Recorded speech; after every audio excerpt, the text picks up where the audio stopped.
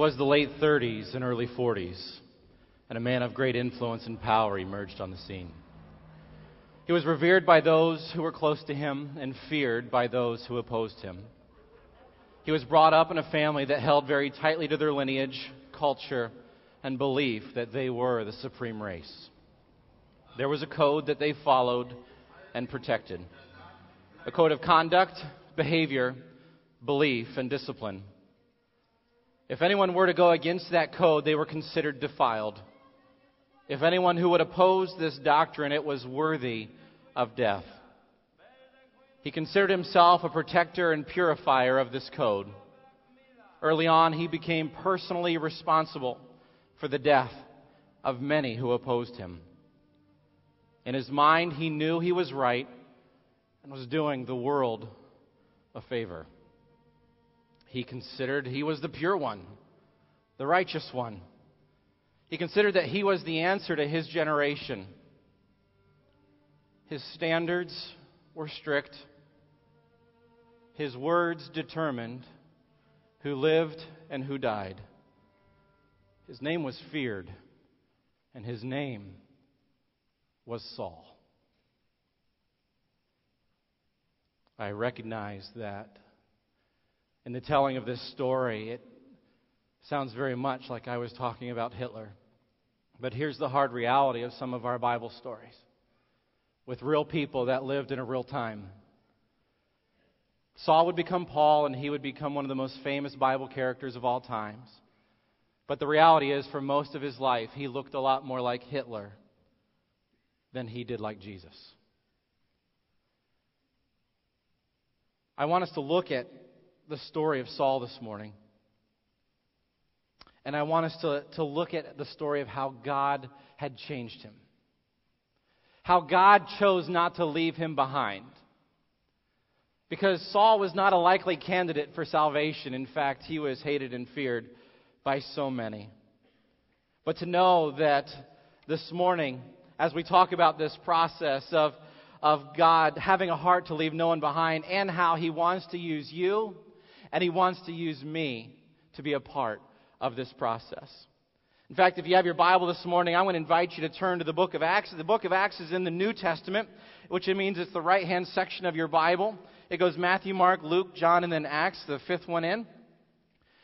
And in Acts chapter 8, we are picking up on a story that Pastor Matt left off on 2 weeks ago as he was talking about the first martyr of the church, whose name was Stephen. And in Acts chapter 8, look at verse 1, if you will, with me. It says, "And Saul was there, giving approval to his death," Stephen's death. "On that day, a great persecution broke out against the church at Jerusalem, and except the apostles were scattered throughout Judea and Samaria. Godly men buried Stephen and mourned deeply for him." Then look at this verse. "But Saul began to destroy the church, going from house to house. He dragged off men and women and put them in prison." He went from house to house and he dragged off men and women and put them to prison. Again, this looks a whole lot more like Hitler than it did like Jesus. See, Saul was a Pharisee. He was a Pharisee, and he was a son of a Pharisee. And what that meant was he grew up in a culture as a Jewish boy. He was established and raised in the standard that you need to take the law of God, the Old Testament, and look at it very strictly. And so there was the written Old Testament, and there was also this oral tradition that people would pass on, basically a commentary of what they thought of the Old Testament. And if you were a young man like Saul, it meant that you would have had the entire Old Testament memorized. It would also mean that you would have the entire oral tradition memorized. Because your role within your society as a Pharisee to the Jews was that you need to make sure that the standard is kept for everybody. And for Saul, he was actually taught under one of the strictest of all the Pharisees, someone that was known to deal very harshly every single time that anyone would get out of line or want to do something that was contrary to what the law had said. And so even if this meant that you were now persecuting people, that is exactly what you did. And so, catch the great irony here. Saul actually thought he was doing the will of God. He thought that when this new movement started up called Christianity, and there were all these Jews that were following Jesus and the story of him being killed and then resurrected and thinking that it was a great disease that was working its way into Judaism. For Saul, he thought he was the purifier. He thought he was the answer. He thought he was the one that could come and eradicate this movement called Christianity. And so this was his heart. This was his motivation. He actually thought he was doing what was right. But this is where we pick up the story, because we're going to fast forward to chapter 9. And in this story and throughout this chapter, it becomes amazing. There's an amazing story and an introduction of characters here. And let's walk through it together this morning. Look at verse 1, if you will, with me, if you've got your Bible. It says, "Meanwhile, Saul was still breathing out murderous threats against the Lord's disciples. He went to the high priest and asked him for letters to synagogues in Damascus, so that if he found any there who belonged to the way," that's another word for Christians, "whether men or women, he might take them as prisoners to Jerusalem." Now, we need to get this right. He's going to the high priest and he's asking for permission to have like a death warrant. I'm sorry, but I can't help thinking Saul went to the high priest seeking like 00 status. He wants to be James Bond, which he has a license to what? To kill. He wants permission. He wants it all to be legal and upfront and cool with the high priest, but he wants to be a 00. He wants to be someone that has the right to say whether someone lives or someone dies. Well, look at verse 3. It says, "As he neared Damascus on his journey, suddenly a light from heaven flashed around him, and he fell to the ground and heard a voice say to him, 'Saul, Saul, why do you persecute me?' And then Saul, at least he's catching on here, he goes, 'Who are you, Lord?'" A big question mark. And then these next 7 words are words you don't ever, ever, ever want to hear Jesus speak to you. Here it is. "I am Jesus, whom you are persecuting." What does that feel like? To have Creator of the universe show up to you, bright lights, there's a vision, you're falling off of a horse, this is such a big deal. And you hear a voice, "Saul, this is Jesus. Now that we've introduced ourselves, question for you. Why are you persecuting me?" And then Jesus said, "Now get up and go into the city, and I will show you what you must do." Well, look at verse 7. It says, "The men traveling with Saul stood there speechless." Well, that's an obvious dumb moment. Like you're going to talk back to Jesus anyway. They're like guilty just by association. So they heard the sound, but they did not see anyone. Saul got up from the ground, but when he opened his eyes, he could see nothing. So they led him by the hand into Damascus. For 3 days he was blind and did not eat or drink anything. I mean, the dude's flipped out. I mean, you think that your whole life you're doing exactly what God wants you to do. Then God himself shows up to you and says, "What are you doing to me and my people?" Obviously, there's a bit of a paradigm shift going on with Saul today. There's a bit of rethinking, a retooling of, I mean, seriously, have you ever thought that you were absolutely right, then you found out from your wife that you were absolutely wrong? I mean, it's a real wake-up call. I have those moments daily. But this is for Saul. And so, I mean, obviously something's going on weird because he can't see. I don't know if it's because of the bright light or just because God said, "Can't see." I mean, but he can't see, so he's having his macho friends, his kill buddies, walk him by the hand. And there's a macho thing to do. Just hold my hand all the way. I'm scared. And so he goes finally to Damascus, and he's hanging out for 3 days because that's exactly what God wants him to do. But then we've got the introduction of a new character here in 10. In verse 10 it says, "And in Damascus there was a disciple named Ananias. And the Lord called to him in a vision and said, 'Ananias.'" Now, this is the good kind of call. This is like, you're glad you're not Saul kind of call. This is where you're going to be excited at the conversation. Now, think about this. Now, and a lot of times in the Scriptures, we see a differentiation of God showing up in a dream and God showing up in a vision. And the best I can put together is a vision is like we're fully awake, we have full comprehension of what's going on around us, but it's there. It's really there. And it says God showed up in a vision, speaking to Ananias. Now, seriously, how cool would this be? And, honestly, straw poll. Have you ever wanted to have a vision with Jesus? 4 of you? What do you think we do here? It's all about Jesus. I want you to see Jesus.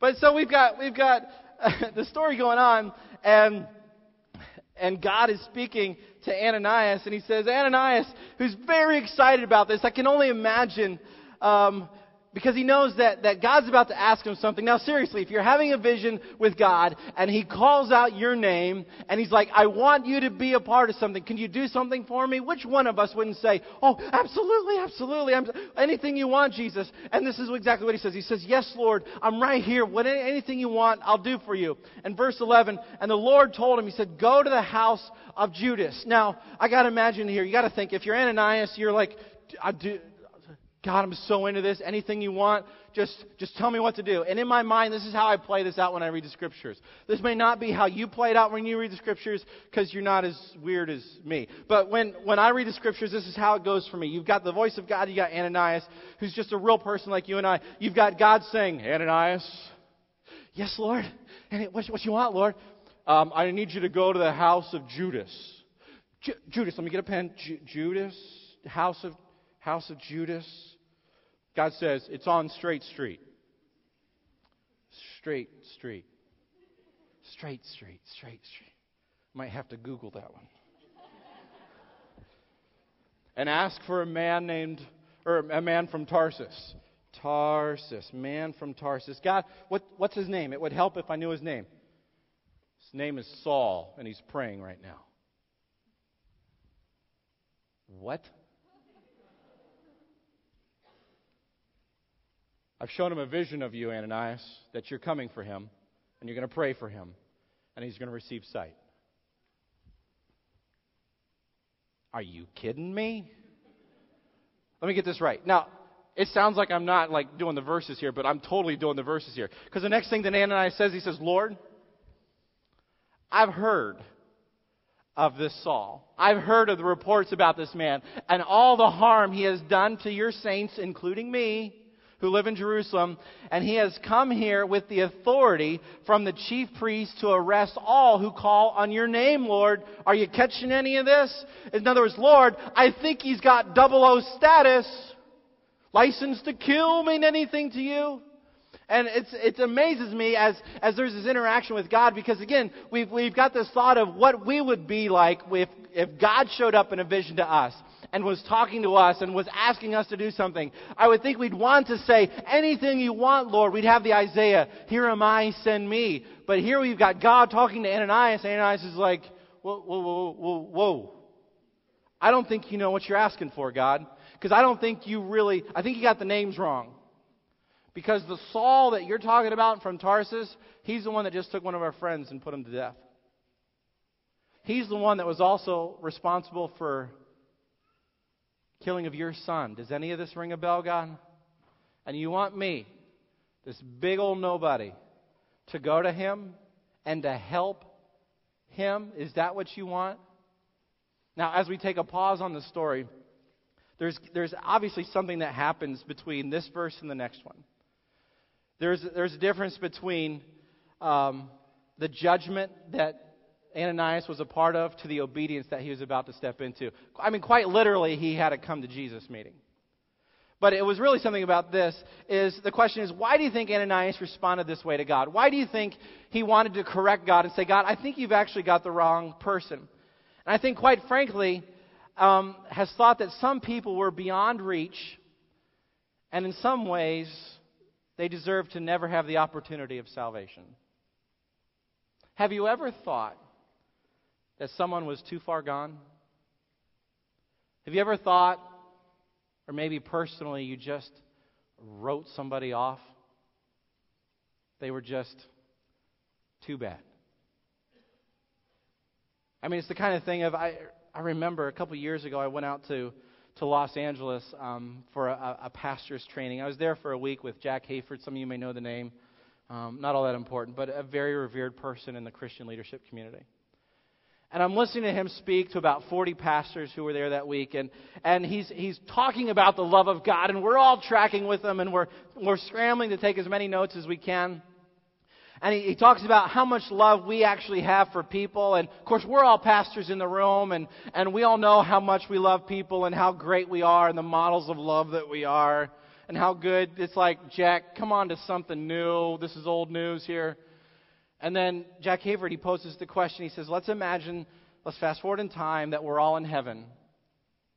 And if you saw someone in heaven that every indication you ever saw of them on earth, they either had the wrong belief system or the wrong lifestyle. He said, if you saw that person in heaven, would you be offended? Would you be offended? And I remember dropping my pen on the table as he was speaking, thinking to myself, imagining the faces of people I've written off. Thinking to myself, they don't deserve heaven. And I can prove it theologically. There's no way they're ever going to come to Jesus. And in fact, if I'm real honest with myself, I don't think I wanted them to come to Jesus. Because if they made it to heaven with me, then what that really meant was I was no better than they were. And I think sometimes if we're real honest with ourselves, we come to the realization that we sometimes think we're just better, more deserving of the grace that God has freely given out. And I think, folks, is maybe this is something we do and we live out. Maybe we write people off like Ananias wrote off Saul. I don't know about you, but maybe that's something we do. But I want to get back to the story here.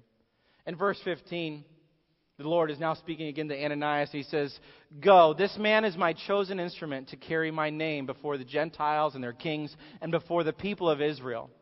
I will show him how much he must suffer for my name's sake." Now, as we go into verse 17, we start to see that there is this amazing transition that goes on in the Apostle Paul's life. We've got Ananias. He's like, okay, God, I'm going to do whatever you want me to do. You see hope in this guy. You see potential in this guy. You've got a plan for this guy, even though every other indicator about this guy is that he's evil, he's good for nothing, and we should have nothing to do with him. But look at verse 17. It says, "Then Ananias went to the house and entered it. Placing his hands on Saul, he said, 'Brother Saul, the Lord Jesus, who appeared to you on the road as you were coming here, has sent me so that you may see again and be filled with the Holy Spirit.' And in verse 18 it says that immediately something like scales fell from Saul's eyes, and he could see again, and got up and was baptized, and after taking some food he regained his strength. Saul spent several days with the disciples in Damascus. At once he began to preach in the synagogues that Jesus is the Son of God. All those who heard him were astonished and asked, 'Isn't this the guy who raised havoc in Jerusalem among those who call on Christ's name? And hasn't he come here to take them as prisoners to the chief priests?' Yet Saul grew more and more powerful and baffled the Jews living in Damascus by proving that Jesus is the Christ." So get this. Ananias goes to this house that Saul is staying at. And I've got to think that Ananias, I pictured, he's standing at the door thinking, am I really doing this? Am I really going into this house? Again, go back in the story. You encountered Jesus. He gave you a vision. Change the names because it still works for the story. You're at Hitler's house. And you're knocking on the door? What's that like? Are you thinking to yourself, this might be my opportunity to do something big for Jesus? Not in saving this dude, but in taking him out. He's blind. He can't see me anyway.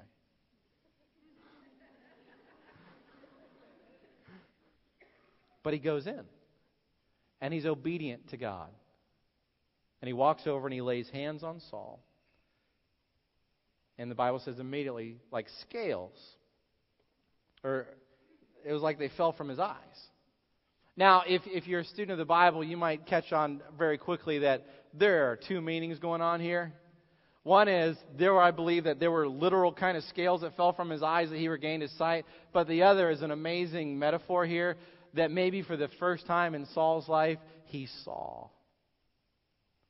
with his own eyes as he would see. He came into the light.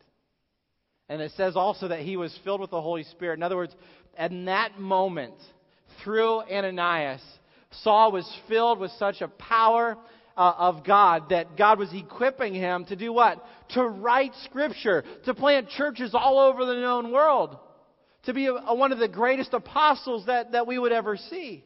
It was at that moment that life change actually happened, but it happened because there was an obedient person named Ananias. You know, I start to think of this analogy, and that is when we take all of the Scripture and we narrow it down into what really is our role in life as Christians, as followers of Jesus. What is our role? I'm going to give you one of the most amazing theological truths you've ever heard in all your life. You might want to take notes. Ready for this? Your role in life is to be wait for it, garden hose. Oh, that's good stuff. I saved a lot of you money on Bible school just giving you that truth. That's garden hose. That's good stuff. I mean, I don't even care which one you are. You can be the green one, the chic black one. All you girls, you can even be that white one with the green stripe because it looks pretty. But our role in life, your role, my role, is to be a garden hose. Let me bring you along with me a little bit. There's not much glory in a garden hose. There's not much fame in a garden hose. But you know what the job of a garden hose is? One end, to be tapped into a spigot, tapped into a source. And the other end is to do what? Go to the dry places. So I think our life, in its simplest form, I just think we're a garden hose. One end tapped into God, and the other end just willing to go to the dry places. Because in this story, there's a lot of you that you've certainly heard of Saul, his name would be changed to Paul the Apostle. But a lot of you don't have a clue who Ananias is. But Ananias was one of the greatest garden hoses of all times. Tapped into the source and willing to go to the dry places. You know, God did a great thing to Saul that day. Changed his life for eternity. I mean, the dude who came in breathing persecutes and threats and death threats walked out a very large smokestack out the top. In fact, we were very deliberate in the opening video to include a scene that was much like the building that I saw. There were furnaces in the basement of that building that would run all the time. And the hard truth is, and I'm not going to go into details, it's not the time or place, but every morning in that town below of Weimar, it would be covered with a half an inch of ash. At the end of the war, it was General Patton that finally liberated the camp. He came in blazing with tanks and his army of wonderful American soldiers. And they stepped into a scene that no one had ever prepared for. No one had ever seen this before. Even the terminology concentration camp hadn't existed before. They were overwhelmed by what they saw, what they encountered. And General Patton stood there in the center of this camp and started to question, why did the people of Weimar, the people at the town, the bottom of the hill, why didn't they do anything? And he became angry. And the story goes that General Patton went down to the town and basically gathered the town together and began to question them. And he said, why did you let this happen? Why could you be so close and let this happen? Why? And the response was, we didn't know what was going on up there. We were told that they were just burning documents. And it breaks my heart even in looking at world history, to know that there are people that can be so close to something, to hurting people. And at some point, in some level of their mind and consciousness, they write them off. And my prayer is that as Christians, we don't do the same thing. We tend to forget how our life used to be before we had our Damascus Road experience like Saul did. We tend to forget how we used to live our life, how we used to party, and how we used to speak, and how we used to interact with people, and how we would abuse them and hurt them. And we thought that we were the worst candidate ever for Jesus to love us, but yet we found out He did.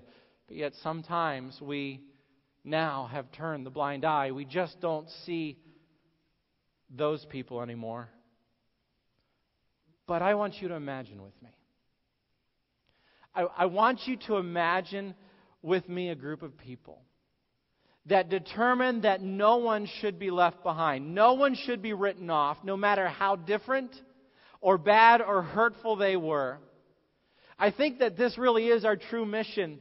I think that this is our cause, that this is really what Jesus wants us to do. He wants you and me to enlist into something, to this greater cause, that we can bring liberation to every forgotten and written off people there is. And so what we're going to do this morning, because we want this moment to last in your life, is that when you leave here today, you're going to be given a dog tag that says no one left behind.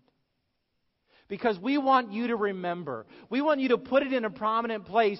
We want you to remember the neighbor that just you were so irritating that you just wanted to write off. That boss that was so unnerving you wanted to write off. That family member you haven't spoken to in years.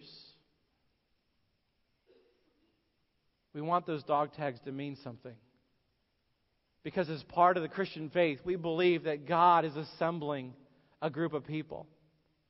A group of people that will go and to reach every single person just as God has reached us. So let us search out those that we have written off. So may you today initiate a conversation with that difficult neighbor, that boss, that family member. May you take the first step and the second step and the third step, because people matter, every single one of them. And just as God has a great plan for your life, God has a great plan for theirs too. I'm going to invite you to stand this morning, and we're going to close in prayer.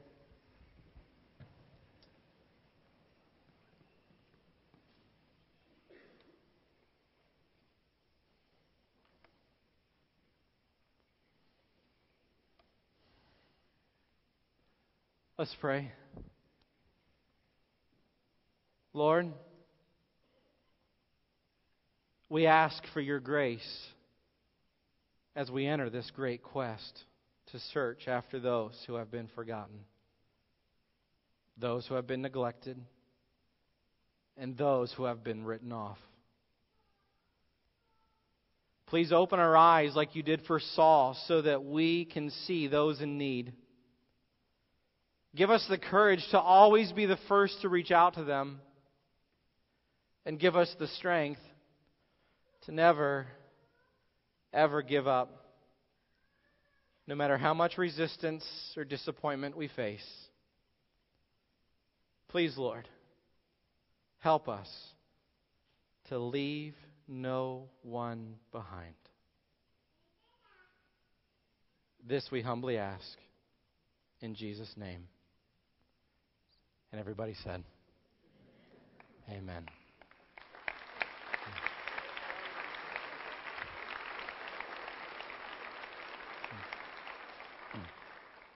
Let's go with God.